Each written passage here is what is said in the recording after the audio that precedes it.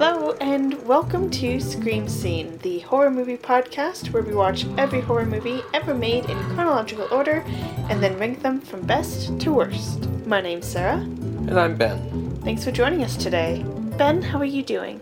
I'm a little sleepy, a little tired, but other than that, I'm alright. How about yourself? I could say the same. Alright. We've both had pretty busy days, with Yeah. me at work and you at an AGM. Yeah, so we'll see how this episode goes.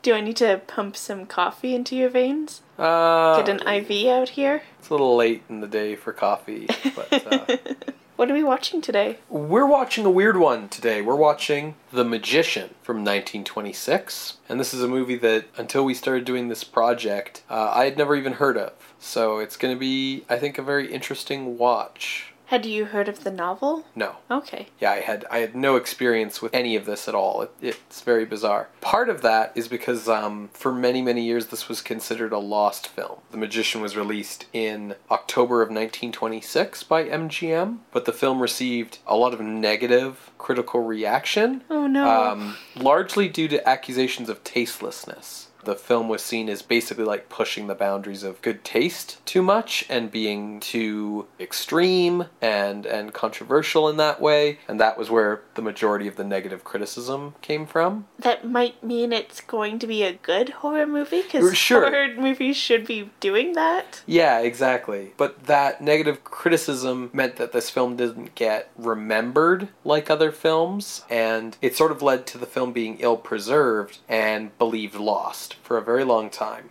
Eventually it was rediscovered and restored by TCM and then released on DVD in 2011 by Warner Archive. So now it's sort of started to re-enter the critical conversation about horror movies from this era. That's really cool. Like you, I did not know that this movie was a thing, but that's not surprising because I'm not the movie person, you are. Sure. I didn't really know about the novel either. Okay, yeah. The film is adapted from the novel The Magician from 1908, written by British author W. Somerset Maugham. Where do I know that name from? That sounds familiar, but what's he famous for? Some of his most famous works would be Of Human Bondage and Razor's Edge. I think it must be Of Human Bondage, then, Probably. that I know him from, but... I mean, he's a pretty prolific writer, doing everything from novels, short stories, plays, travel collections. Okay. Like a lot of authors did after the war. Hmm. The W in his name stands for William, if you were curious, because I was whenever someone does that. So he lived from 1874 to 1965. He lived till he was 91. Wow, Which good is- run. Good job, dude. Yeah. So he would have been alive for this movie. Yeah, I guess a lot of his works were adapted into movies. Okay. Some fun facts. He is rumored to have been the highest paid author during the 1930s. Well, And he is considered gay. He had two very long-term partners at different times, who were men. But he also had a relationship with a woman named Siri Welcome. She was currently married. But that relationship resulted in a daughter, so I feel like you could make the case that he was bisexual. yeah, generally speaking, you know, your kind of lavender marriages or relationships for homosexuals don't usually involve, like, a woman who's married. Yeah, You don't usually adulterous. Yeah, you don't usually have affairs. And I mean, like, to be fair, the term bisexual wasn't really around at the time. Sure. So his mom had tuberculosis. Okay. And being a woman in the 1800s, she was prescribed childbirth as a remedy. That sounds like a terrible idea. You have a breathing disorder. Try Pumping giving out birth. kids. That's... Yeah. So he was the fourth child, and in total she had 6 kids. The 6th one died the day after his 8th birthday, and his mom died a week after his 8th birthday of tuberculosis. Right. 2 years after his mom died, his father died of cancer in France. Okay, so he was like orphaned then at a pretty Yeah, young at age. 10. Yeah, wow. So he was raised by his uncle. And he grew up to write novels instead of fight crime. Yep. He became a physician to fight illness rather than become Batman to fight crime. Actually, the reason why he studied and became a physician is because he didn't want to be a lawyer like his dad and his 3 older brothers, and his uncle was like, well, you gotta do something. So he became a physician. His 3 older brothers were all lawyers? Yeah, prominent lawyers. I hope they had their own firm together, like you just went to the offices of Mom, and Mom. If only it could be like Mom and Sons. Ugh. He had been writing since he was 15. Despite learning the trade of being a physician, he published his first novel, Liza of Lambeth, in 1897. Its first print run sold out in a matter of weeks. Wow. And at that point he was like, not gonna be a doctor no more. Sure. Gonna do what I love. Cool. He does say that he appreciates the experiences he went through as a doctor because, quote, I saw how men died, I saw how they bore pain, what hope looked like, and what fear and relief looked like. So, after this big launch of his career as a writer, the next 10 works, both novels and plays, didn't really have the same popularity, unfortunately. Okay. Until 1907, when his play Lady Frederick became very, very popular. And The Magician, in 1908, is the novel after that. Okay. Mm-hmm. He went on to have quite a prolific career. In 1915 is when he wrote Of Human Bondage, and in 1944 he wrote Razor's Edge, and that's his last major novel. Mm-hmm. And just kind of a cool side note, he served with the First Cross during World War I as an ambulance driver. Oh, cool. Overall, like, a really amazing life. I really recommend people look him up because there's so much to cover that I just summarized, basically. I really recommend checking him out. The Magician was published in 1908, and it follows the protagonist, magician Oliver Haddo, and this magician character is based off of real-life occultist Aleister Crowley. Ooh. As many other literary figures to follow will be. Mm-hmm. A little bit about Crowley. Yeah, a little bit goes a long way. He lived from 1875 to 1947. He's kind of considered the most infamous occultist of the 20th century. He's described as a ceremonial magician, and he founded the religion of Thelema, with him as the prophet to guide humanity into salvation. He wasn't a very modest guy. No, he was not. He was quite the a-hole, if I might say so. Yeah, the whole religion of Thelema relies on a lot of Egyptian iconography and deities, but the basic premise or phrase that goes with it is do what thou wilt. So you should act in alignment with nature, align yourself with your grand destiny through magic. The main headquarters of this religion, with Crowley as its leader, was in central London around this time. Yeah, there's so much stuff. Like, if you... The info on Crowley is longer than the info on Mom. So check... yeah, I tried to summarize as best as I could. Yeah, like, whenever I end up reading, like, novels or any stories set in kind of the turn of the century, like, in London, like, Crowley's going to show up as, like, a weird villainous character. Like, he just had such a sinister reputation with people at large, and, like, I don't think it was one of those cases of, like, mistaken appraisal. Like, he went out of his way to, like, cultivate that negative reputation. He is a kid who had a large inheritance, who decided to develop a cult of personality around him, around being weird. Mm-hmm. And part of the reason why I call him an a-hole is because he was pretty racist. Big surprise given his religion's based off of Egyptian iconography. But he also believed that women were morally inferior. He also was like a turn-of-the-century Englishman, right? So... I mean, yes, but I'm still going to call him an asshole. Oh, sure. What's kind of neat is after The Magician was published, Crowley accused Mom of plagiarism in an article to Vanity Fair. Okay. He wrote under a pseudonym, but it was Crowley. He accused Mom of plagiarizing several books, including The Island of Dr. Moreau. And all of these claims are fairly baseless. Mom responded to this criticism in his autobiography, where he said, quote, It was a pretty piece of vituperation, but probably, like his poems, intolerably verbose. I forgot to mention that Crowley was quite the author himself. Yeah. Yeah, but These guys kind of sound like they deserve one another. So just a brief plot summary of The Magician from 1908. It's a little long and convoluted, as so many novels of this time period seem to be. Sure. It also seems to take place over a relatively long period of time, so I'm compressing time as I give you this summary. Okay. So, there's this surgeon named Arthur Burden who is going steady with an art student named Margaret Dauncey. And they meet this magician named Haddo, who is this apprentice of this other occultist who they kind of know, just casually. And they don't really believe in his magic. Okay. After a bit of a fight, Haddo decides to take revenge and uses magic to seduce Margaret. Okay. Yeah.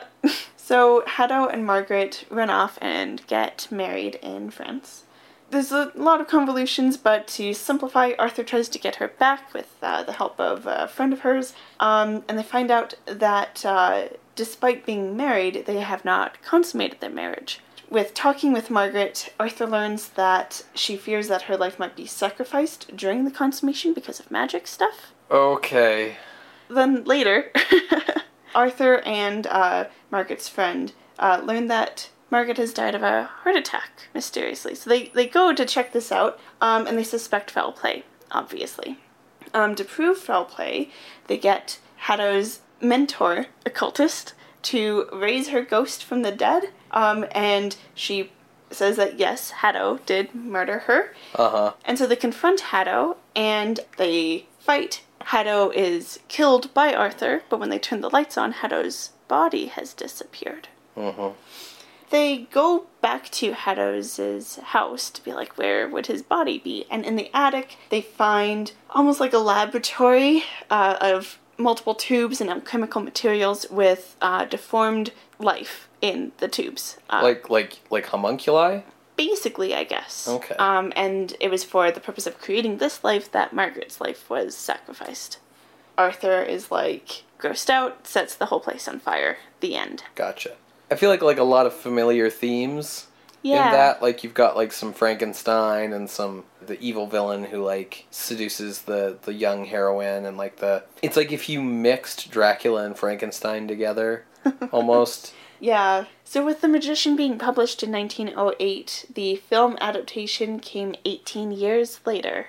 The film, as I sort of explained at the top of the show, has been lost for some time, but it has sort of an interesting history, really tied up with the interesting history of the people who made it.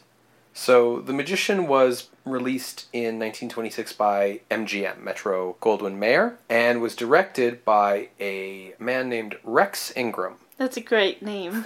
He was an Irish immigrant to the U.S. who began in the film industry in 1913 and started directing in 1916. He worked for many different studios, but he ended up signing with Metro in 1920 under their head writer and executive, June Mathis. The two of them would make 4 films together over the next few years and became romantically involved. But their biggest hit was a film called Four Horsemen of the Apocalypse. Cool. Which introduced a then unknown actor named Rudolph Valentino. And Valentino would go on to become a major sex symbol screen icon of the 1920s. And June ended up leaving Rex for Valentino. Oh no. After the production of Four Horsemen of the Apocalypse, she had discovered Valentino. So Ingram, in response, eloped with Alice Terry, who had been the film's female lead.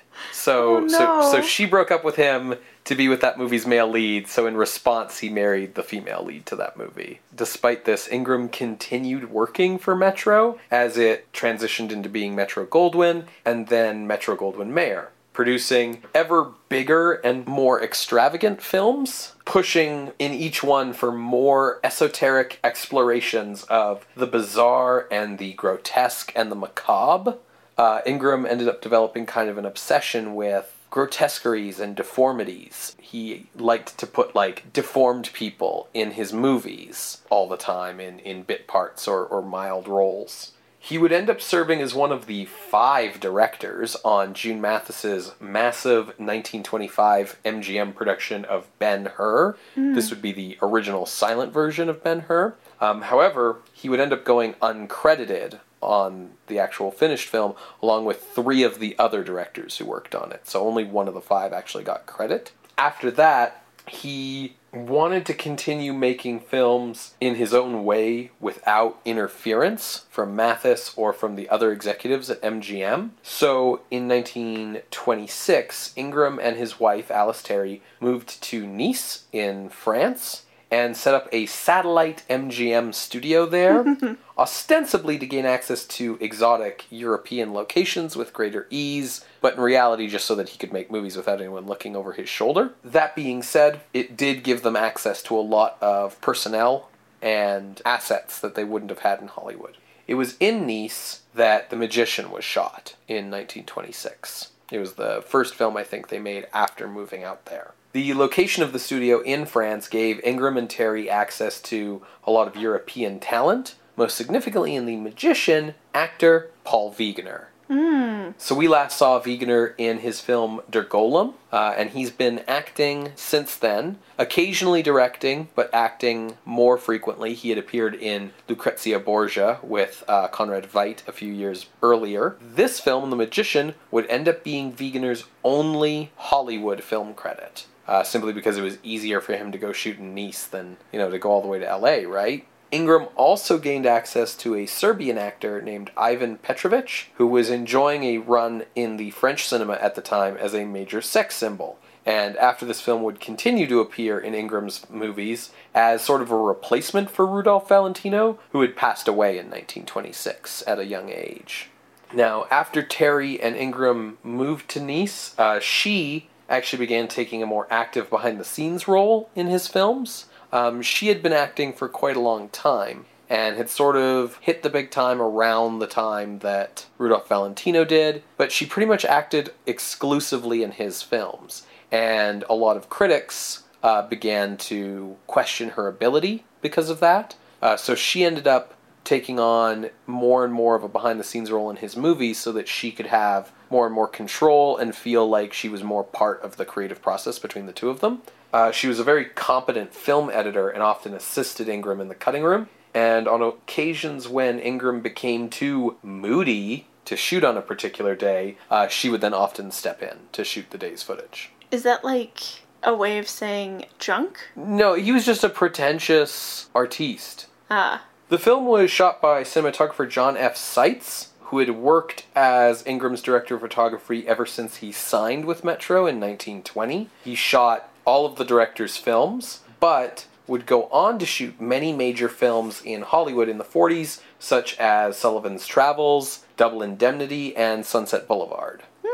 Even though the film is very rarely seen today, and even though the critical reaction to it was not fantastic at the time, it was a very influential film on the filmmaking community when it came out, particularly directors like Todd Browning and James Whale found it influential. Whale certainly found it an influence on his later film version of Frankenstein, and it bears in mind that part of the reason why this film was so influential on later directors, but so kind of maybe ill-received at the time, is that this was, an American Hollywood horror movie, but it doesn't have the comedic element.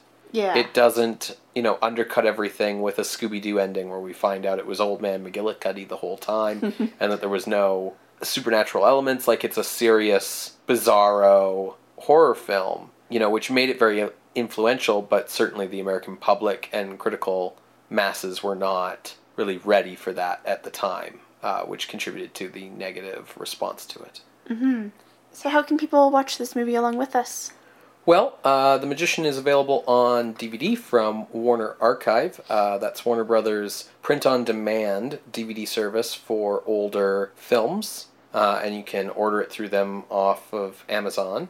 It also plays occasionally on Turner Classic Movies since they did the restoration. That restoration is currently not streaming anywhere. There is a version on YouTube, which I think is a public domain version, as opposed to the Turner Classic Movies specific restoration. So that's the version that I've put on the Scream Scene playlist. The Warner Archive TCM version is probably the best one to go looking for if you want to get the best version of the film. And if listeners want to find that playlist, they can find it at our website, screamscenepodcast.tumblr.com. Until then, we will have our intermission with a brief musical interlude, and we'll be right back. See you on the other side, everybody.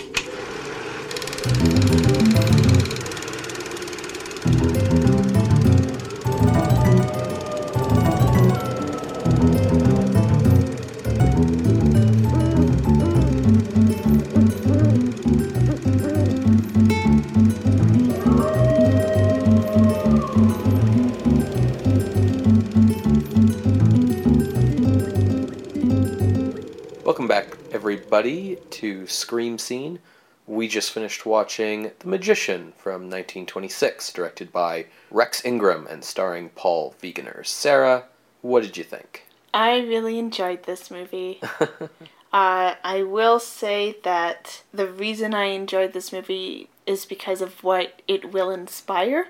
Yeah, I think that's fair. Like, I enjoyed this too. It took me a long time to enjoy it. I'll say that. Okay. And I think it's for the same reason. Eventually I did enjoy this movie quite a bit, but it was almost like the thrill of the novelty of seeing all these kind of elements that we know are going to pop up later and that, you know, are so credited as being classic horror elements from these later films, you know, and seeing those elements show up in this much earlier film that neither of us had heard of. Yeah. And it was also really cool to see parts of it are inspired by Hexen. Mm-hmm. And that's really cool because Hexen is near and dear to my heart, so... Yeah, one of the most rewarding parts of doing this series chronologically is sort of seeing this continuum of influences, you know, of, you know, this film has taken this thing from this earlier film we've watched, and this film is going to inspire later films we're going to watch, and sort of seeing these films in their place on that chronological spectrum. Mm-hmm. Do we want to dive into the plot summary? Sure. So we open with Margaret, is the lead character's name, and she's an artist in Paris. She's a sculptor, and she sort of shares a flat or a studio space with her friend Susie, who's a painter. And she's carving a big old statue of a satyr, and it falls on her. And it's not good. She needs, like, spinal reconstructive surgery of some kind. Mm-hmm. So her uncle gets Dr. Arthur Borden, who's, like, a renowned American surgeon, to do this, like, surgery on her. And he heals her back. And all these guys have come to see this surgery. And they're like, oh, wow, like, what an amazing feat to, like, heal this woman's back. And there's this one dude who's like, no. Like a real feat of magic would be just to create life from nothing. Yeah. And he's real intense about it. And immediately, because we've watched all these other films, we knew that this was Paul Wegener. He stands out like a sore thumb. He's so recognizable. I mean, in or out of Golem costume. He just has such a distinct face with these... He has that wide face with these sort of cat's eyes in it. And then, like, he's such a big dude as well. It made me wonder how much of the Golem costume was actually padding or how much of it was actually just him. Yeah, he's a large man, and he's great in this film as well. He's so good. He's so melodramatic. It's such a great performance of this kind of egomaniac character. So he starts kind of following Arthur and Margaret around to different things because he just gets interested in them. And he's doing some research because he's a magician, he's an occultist, and he learns that the secret to bringing human life about alchemically is the secret ingredient is the blood of a maiden, and she has to be very Nordic in appearance. That's required as well. Pale, blonde, blue or gray eyes. Mm-hmm. Yeah, and Margaret fits the bill perfectly. Yes. So he starts following the two of them around and showing up on, like, in the background of their dates to like glare at them dramatically and like flip his cape around and say melodramatic things. In one incident, they go to a fair and see some snake charmers, and he makes a big show of how his magic can do all these things. And then one day he kind of follows Margaret to her apartment and waits till her roommate has left and slips himself in there. And it's hard to describe what happens next, but basically he causes her to hallucinate about her satyr statue, and suddenly they find themselves imagining in this kind of fantasy world that they're at this, like, bacchanalia in, like, ancient Greece, and this is the scene that's basically just the witch's sabbath from Hexen. Paul Wegener's hair is gelled up to be devil horns, and, like, there's some, like, pretty much naked dudes running around. Got to see a pretty good shot of a naked dude's butt. It's pretty sexy for 1926, I guess. Yeah. There are visions of, like, satyrs raping women. Doing what satyrs do, if you know your Greek myth. Yeah, but, nothing too graphic. Yeah, and so we come out of the vision, and Margaret's visibly upset, and Paul Wegener's character, Oliver Haddo? Yep. Haddo's just like, yeah, there's more where that came from, babe, hit me up anytime, and then leaves, and we're like, what? That's how you get all the ladies. Yeah, so it's established that he's got some hypnotic pull over her, and he ends up summoning her to his place under hypnosis. 2 days before she's supposed to marry Arthur. Yes, and she explains that to him. She says, I'm supposed to get married, and he's like, well, no. And next thing we know, it's supposed to be their wedding day, and she doesn't show up, and she delivers a note to him that explains that she's actually gone off and married Haddo, and everyone's like, what? But Margaret's uncle explains to Arthur that if she did get married to Haddo, it was not of her free will, because her uncle is also a bit of an occultist and knows Haddo's hypnotic tendencies. Yeah, so Arthur goes on the search for Margaret, and eventually, after some time, tracks her down in Monte Carlo, where, like, Haddo's running, like, a gambling scam with her, where he's, like, telling her what to bet on the roulette tables, and then they're winning tons of money, and it's like a James Bond scene.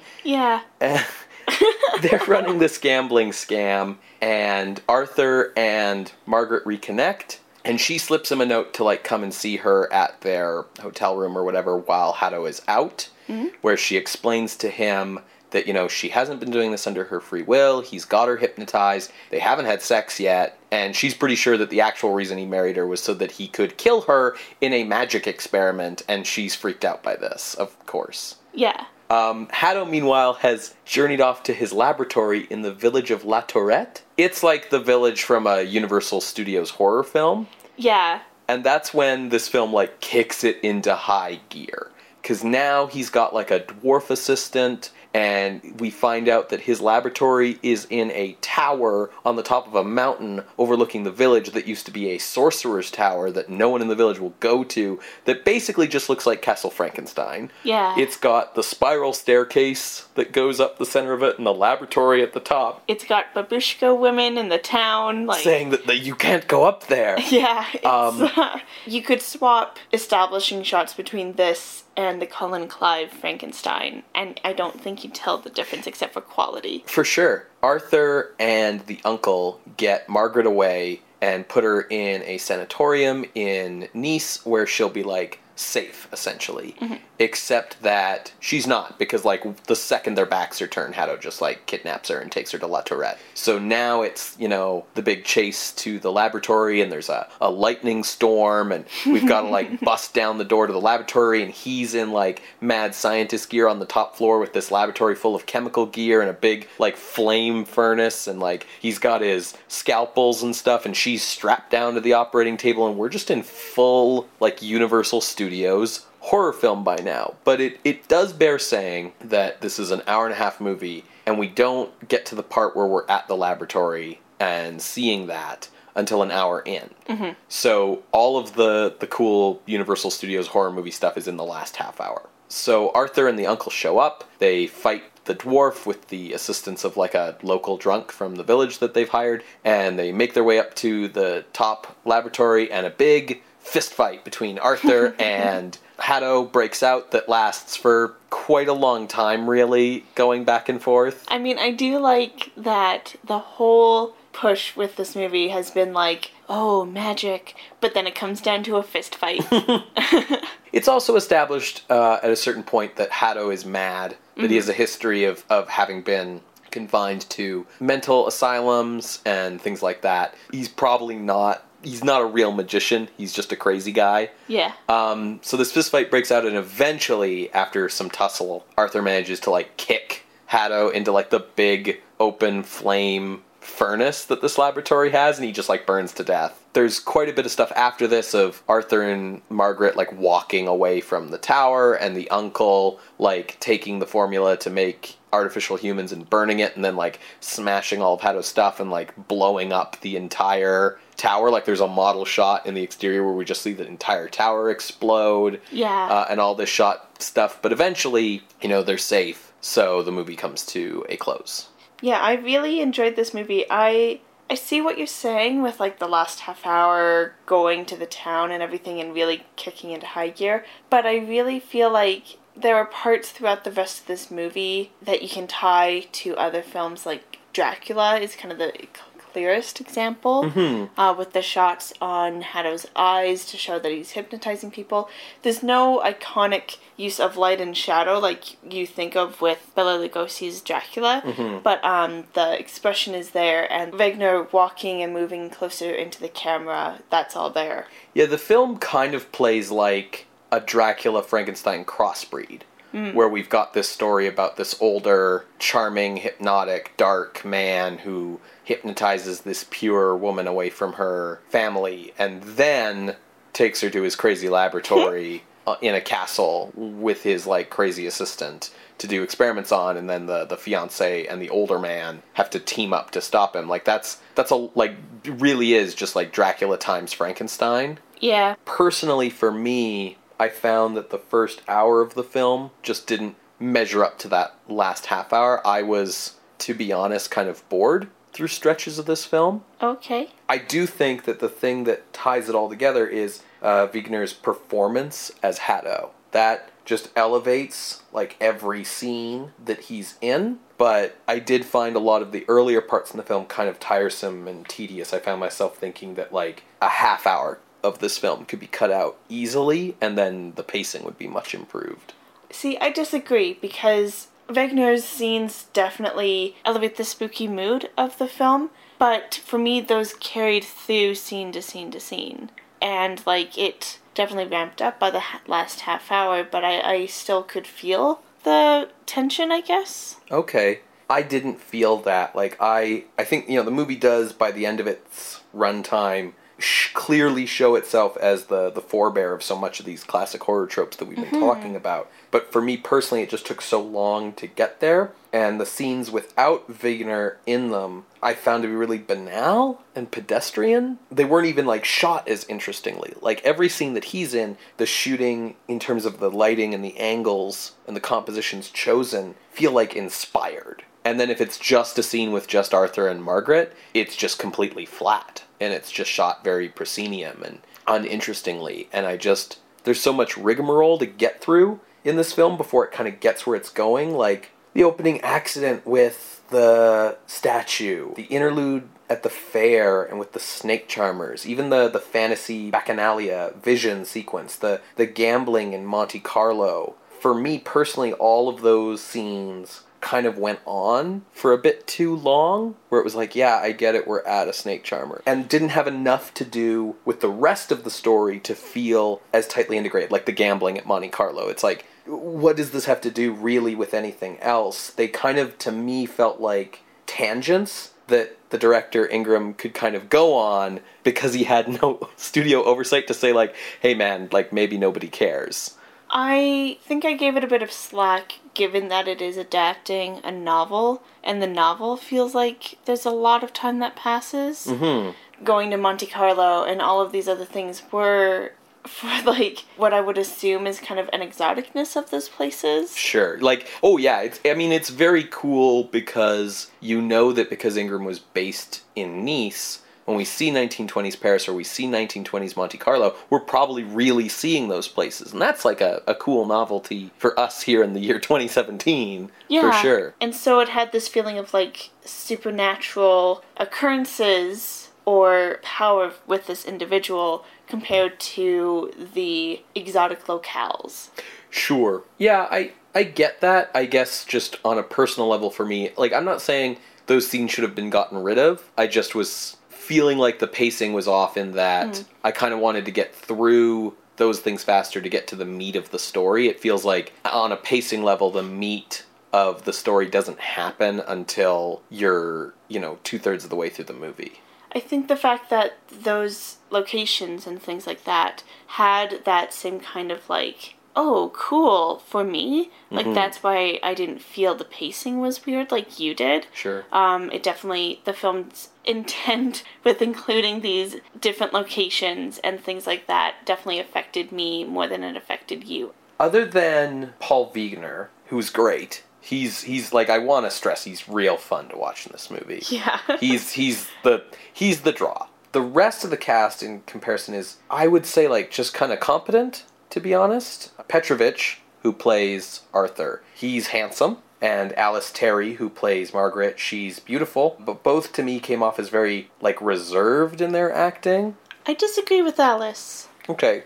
She had a really good performance when it came to, I'm hypnotized, and having it, like, come off as, like when she'd be, like, struggling against the hypnotism and stuff. I think she did a really good job with stuff like that. Okay. It's so tough because my mind keeps jumping ahead to those Universal films that this movie is so resembling and thinking, I much prefer the actress who plays Mina in Dracula doing the same shtick. But it's kind of unfair to judge Alice Terry by, like, someone's future performance. Yeah. I think it's sort of interesting how, on the level, though, their performances are next to Paul Wegener. In terms of thinking of an overall acting style of the film. We've seen expressionist films like Hands of Orlac or Cabinet of Dr. Caligari where kind of everyone's overacting together. And so that this is just the style of the film. Yeah. And here, he's the only one doing it to such an extent that, like, the movie has characters point out in dialogue how melodramatic he is to try and, like, lampshade it. Yeah, part of the reason why Haddo stands out like a sore thumb is to kind of flip that. He fits right in with that little town and his sorcerer's tower. Yeah, he fits right in there, and whenever he's not in his little town, his stronghold, as the title card tells us, he doesn't fit anywhere else. It's why, like, because he was the element of the film I was enjoying the most, it was why, like, an hour in, once he arrived at La Tourette, and he had his dwarf assistant, and he had his cape, and they were in this town of stone buildings, and sorcerer's towers and stuff, like, why I kind of started sitting up and paying attention then, because all of a sudden the movie felt like it had found its place and everything kind of seemed to fit in a way that earlier it wasn't quite gelling for me. Yeah. The thing that I was thinking of was, like, the whole idea of kind of being tepid about these horror elements and then really diving into it towards the end reminded me of Student of Prague, ironically. Yeah. Considering that Wegener's in both. I think the reason I'm having a problem with this film doing that, and I didn't with Student of Prague, was because Student of Prague was 10 years ago.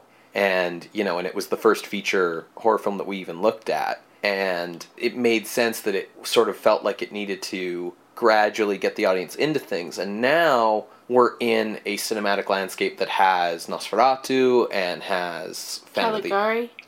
Caligari, Phantom of the Opera. And Phantom, for example, definitely ramps up as it goes, but it does for me a better job of, like, establishing that, like, hey dudes, this is a horror film, and giving us some spookiness earlier on. I think part of my problem with the pacing is just because it frustrates me because I want to be getting to that stuff. I'm at a point where I'm wanting to get to that stuff faster now. I think also The Magician is very light in its horror. Yeah. It's very tame. It has the scene inspired by Hexen. It has some, like, special effects with, like, smoke coming from water and stuff like that for the alchemy. And it has mood-setting stuff with, like, the lightning and, like, some of the lighting in the laboratory. That's it. Yeah, I mean, there's nothing really scary here. You could say that when he's getting the knives out of the cabinet with that has clearly not been dusted for 20 years, it's like a very slow, like, cutting of her shirt and, like, hypnotizing her as she's freaking out. I was on edge for that, but that's, like, maybe 2 minutes. Yeah, it's one of those things where, you know, again, we're giving this film a lot of horror points because we're recognizing iconography, you know. Definitely. We're going, the spooky castle, the laboratory, the assistant, the lightning, you know, the village, all these things. And because all of that iconography is really in the last half hour, like, that's where we're seeing things. Now, granted, the film still has a lot in common with other horror films of this era, you know. You're looking forward to Dracula in identifying the relationship between Hatto and Margaret, but you could also look backwards to Phantom of the Opera. But, you know, I think that I was disappointed in the Hexen scene, the Bacchanalia, because it was so cool, but it was so tangential. Like, you could cut it and not lose anything at all, really, other than just how cool that scene is.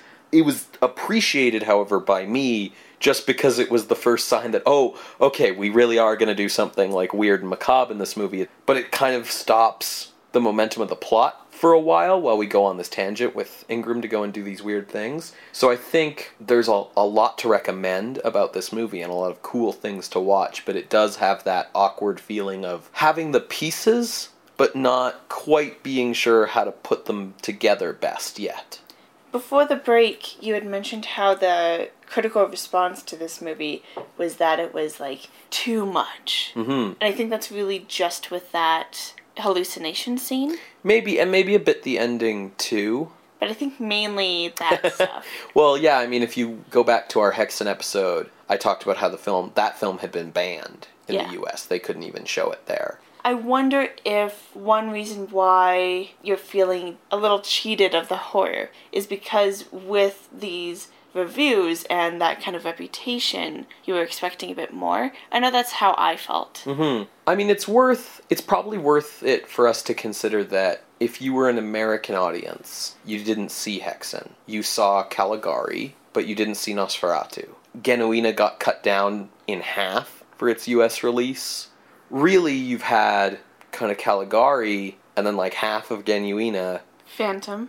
And then you have had these homegrown American films where you had Phantom, sure, but then the rest of them have been stuff like The Monster and The Bat that have been a lot more about taking the visual style of these films without much of the actual distressing content.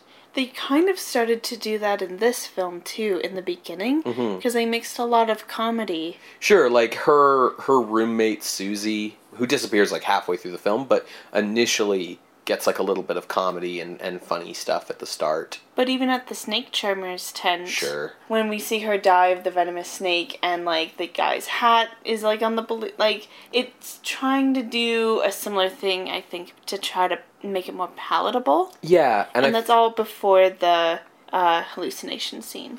Yeah, and I feel like that was the stuff that I was like getting frustrated with too, because it was like we're at that fair for far too long, and it's because they're trying to have that scene do the job of showing us Hatto and how he's a sketchy guy, but also giving us like some exoticism with these snake charmers, but also doing these comedy bits. And so these scenes kind of last too long. I think that, the movie doesn't do enough really to seed the horror earlier, like Phantom did a good job of doing. Like Phantom built tension and suspense around that character, I think, a lot better. Even the Bat. Sure. The Bat did it, like, even with the comedy, too. Like, the Bat did it a bit better than this movie. Yeah. It's interesting that you bring up the critical response, because I think it is incredible to think of how, like, this film was so poorly regarded by the American audience in 1926 because of how tasteless it was for how extreme all these horror elements were. You have to remember that Dracula and Frankenstein are going to come out in 5 years. Mm-hmm. Just 5 years. And they have the same elements pushed much farther so that now they encompass the whole film. And those movies are smash hits. And so I really was trying to think of, like, what was the element that those films have that this film doesn't? Here in 1926, we're not ready yet, but we're going to be in 5 years. Like, what's the thing that happens? And, I mean, in terms of American history, the main thing is the Great Depression happens. But I'd have to think longer and harder about why the Great Depression makes horror more palatable. But the other thing I was thinking of was the monsters in Dracula and Frankenstein, sort of as played by Lugosi and Karloff, respectively, have these elements of charm or sympathy that I thought maybe audiences, have a capacity to enjoy watching those films better because as evil as Dracula is, we find him charming. Or as murderous as Frankenstein's monster is, we find him sympathetic. Whereas Wegener's just kind of unhinged and unpleasant, and that's, as a modern audience, that's fun to watch. He's so over-the-top, skeevy, egomaniacal, melodramatic kind of guy. But, even seeing his previous films added to my enjoyment of seeing him in here. Oh, yeah, for sure. We loved him in this because we've seen him and stuff up to now, and it's just fun to see him again. He doesn't even have quite the sympathy that the Phantom did. Him and the Phantom are kind of very similar, but the Phantom had this whole thing of I'm bad because I'm disfigured and people have mistreated me, so now I'm going to mistreat them. Hato's character is just bad because he thinks he's better than everybody else. So I wonder if that makes it so that there's less kind of fun to be had with him, and it's just more unpleasant to watch him be a jerk. I don't know if it's fair to do this because we haven't come across Lugosi's Dracula yet in the podcast, but to compare the way Dracula hypnotizes Mina, draws her in and is on paper, skeevy. But Lugosi is charming as fuck. Whereas Wegener does the same deal. And I'm just why the fuck are you in her house?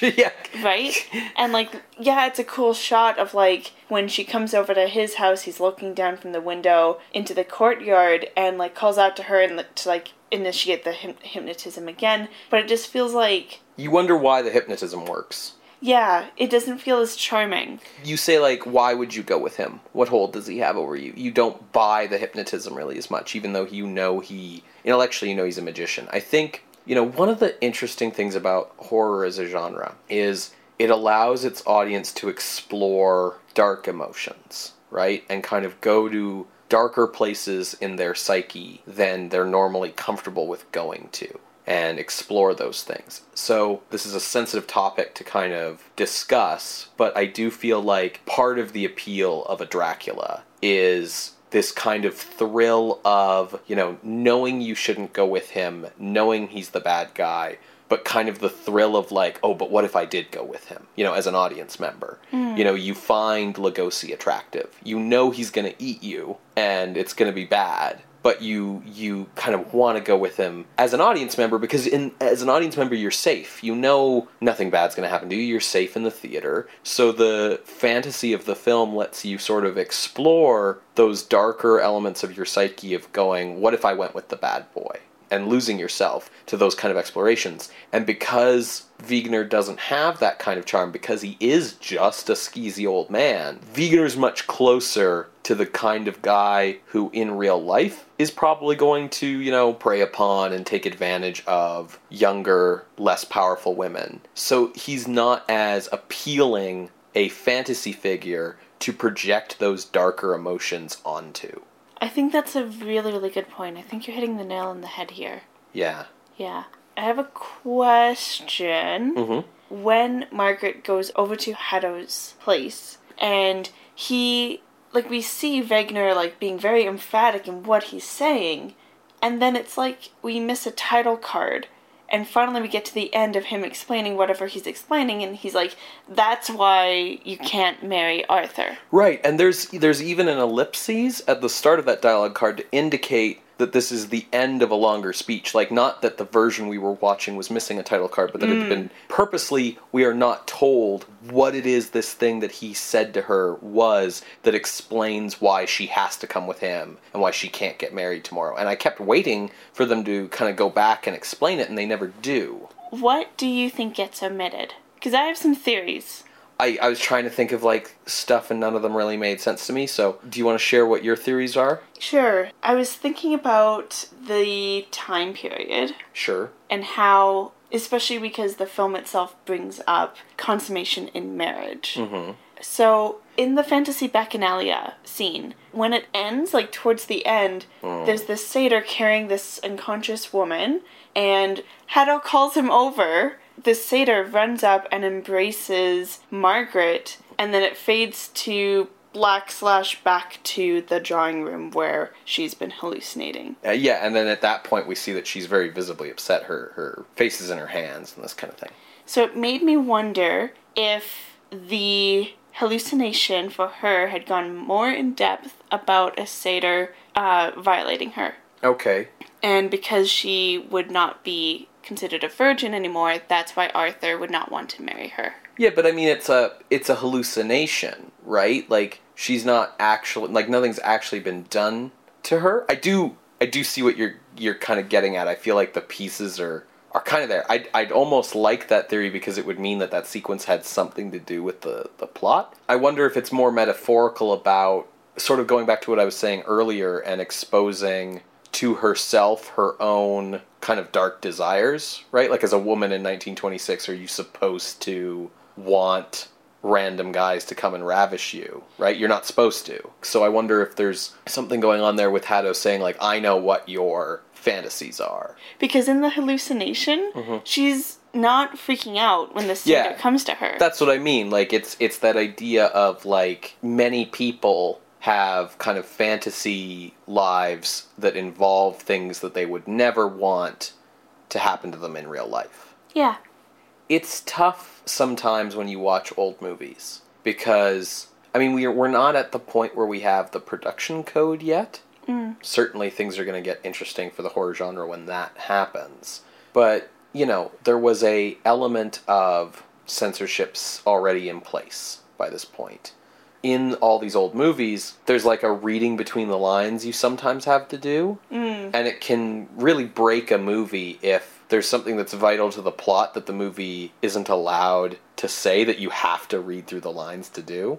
It can get very, very tricky to kind of properly interpret things, especially because in a lot of cases, audiences of the time would be more in tune with picking up the codes than we are today, where we expect everything to kind of be a little more explicit. Yeah. I mean, that being said, you know, I can certainly see why, if these are the elements that are present with her fantasies about this satyr and all these kind of other sexual elements that are just kind of a little bit under the surface, but not very far under the surface in this movie, you can see why, you know, an American audience would have said, like, oh, this is a little much for us in 1926. When we finished watching the film, you made the comment about universal endings. Yeah. Do you want to talk about that? Yeah, I think it was something I noticed watching it where Haddo gets kicked into this furnace and dies, and the moment that happens, you know everything's fine, and the people are rescued.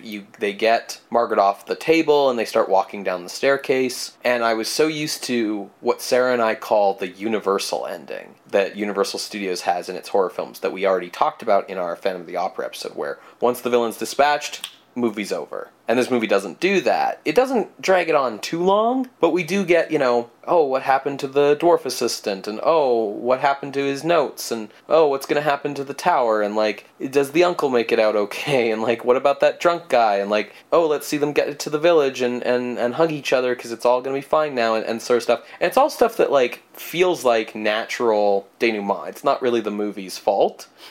But it did make me suddenly understand, because I've always felt that the Universal endings were so weird in how sudden they were. But this movie made me understand why Universal does that, because pretty much from the second Haddo's dead, I found myself losing interest in the movie very quickly, because it was like, yeah, I get it, he's dead, they're fine. You know, there's no other thing threatening them at that point, so why are we still here? So it was interesting to kind of have a baseline of comparison to understand those future choices. Yeah.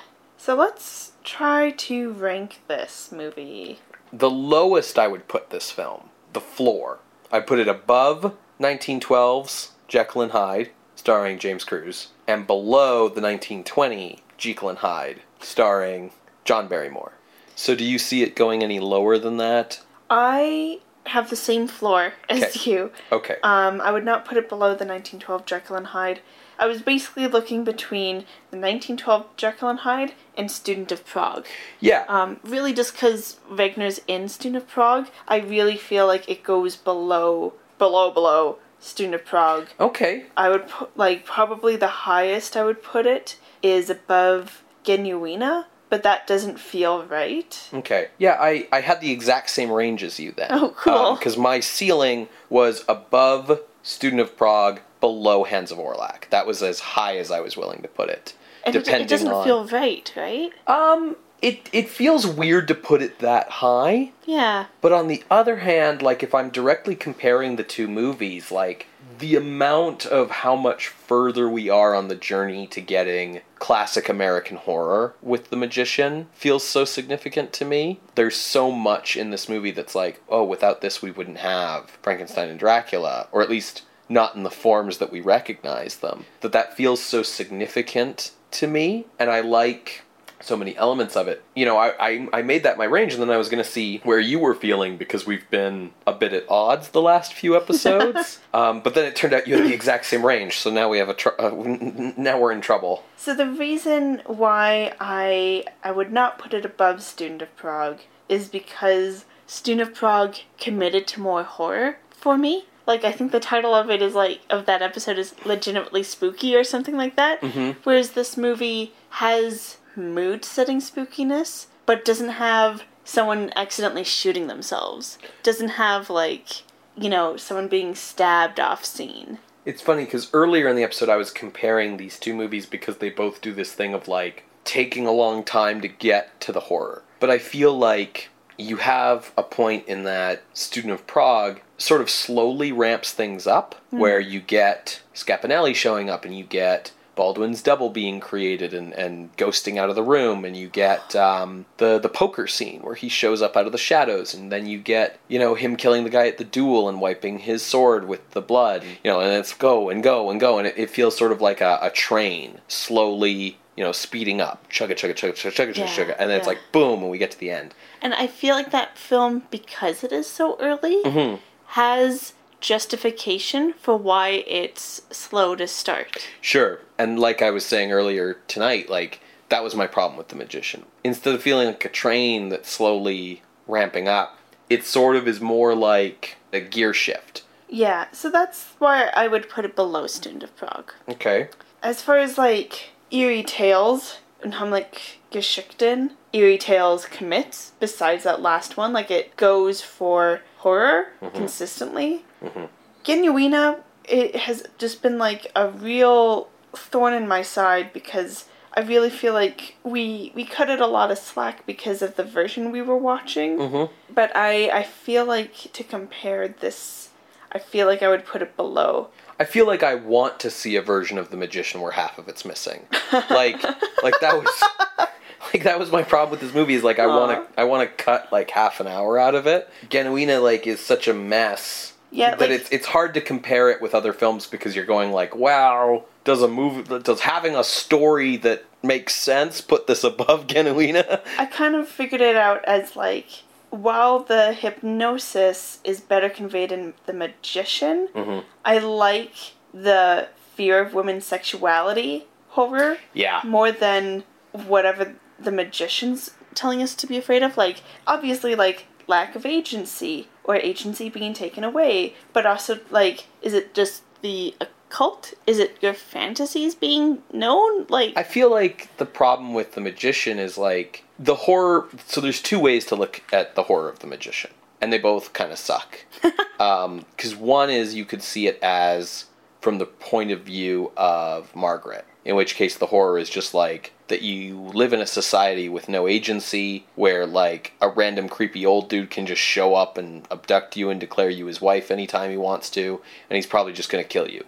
Or you can look at it from Arthur's point of view, in which case the horror is just like, you got to protect your woman from creepy weirdos. So it's like the fear is of creepy weirdos taking your woman, in which case, you know, does it do a better or worse job of that than Phantom of the Opera? A worse job. 100%. So, the fact of the matter is that The Magician, at the end of the day, has a very standard horror plot of villain captures damsel in distress, right? Yeah. So kind of where I'm actually, like, torn is between Sealed Room, Frankenstein, and the Barrymore Jekyll and Hyde. Wait, so you're saying it goes below The Bat, then? I would say it goes below The Bat because The Bat keeps the tension going, even with the comedy. Whereas, like, as much as the mood was continuing in The Magician for me, it wasn't for you, and I think that says something. Yeah, it's tough to rank it against The Bat because I wonder, like, how much credit should I give The Magician for not being a comedy, for being an American horror movie that's not trying to be a comedy, but then I remember the fact that it's also an American horror movie that hedges its bets on being a horror movie until the last act. Yeah. And then it goes for it. Whereas The Bat is, like, it's shot like a horror movie all the way through, even in the scenes where it's being funny. Yeah. Yeah, it's tough. I think it's going to go above Sealed Room for sure, then. Mostly because then we can push Sealed Room out of the top 10. I mean, yes, I really want to do that because I feel like we're always like, why is the Sealed Room so high? For me, it goes above the Sealed Room because even though it has problems with the consistent mood, it has better consistency than the Sealed Room. Sure, which just has 50% two people kissing and 50% two people suffocating. So as someone who enjoyed both The Magician and The Bat quite a bit, so I'm going to ask you this.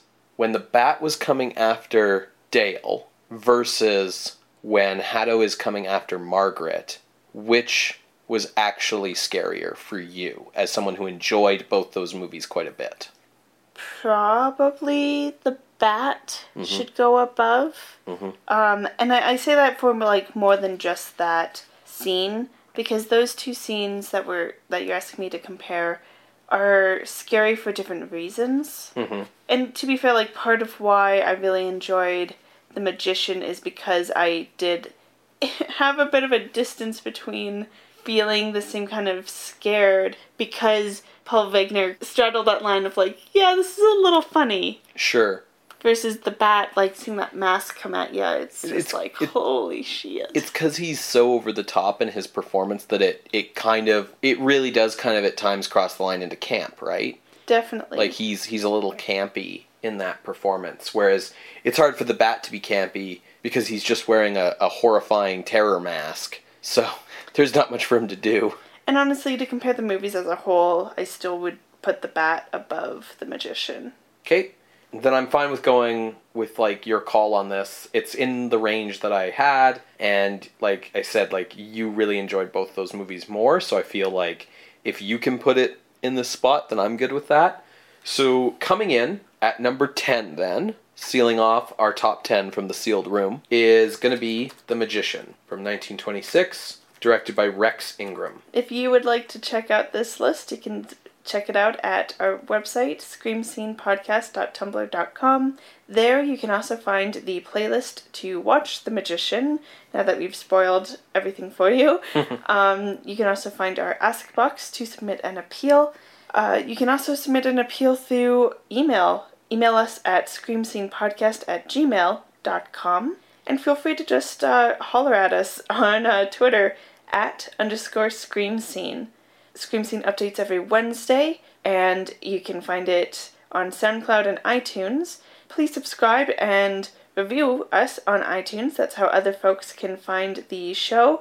Or you can just tell people about it, and they'll learn about it through word of mouth. But internet, Ben. Sure. Internet word of mouth. What are we watching next week? Next week we've got a treat. After 5 straight films out of Hollywood, we're heading back to Germany, where we haven't been since Hands of Orlac, for a film written and directed by the writer of Nosferatu, Henrik Galeen, starring the stars of Cabinet of Dr. Caligari, Conrad Veidt and Werner Krauss. It is a remake of an earlier Paul Wegener film that we have discussed in this episode. It is the remake of Student of Prague, with Conrad Veidt as Baldwin and Werner Krauss as Scapinelli. I am super stoked for this. Cool. Then we shall see you guys next week. Creatures of the Night. Bye. Bye.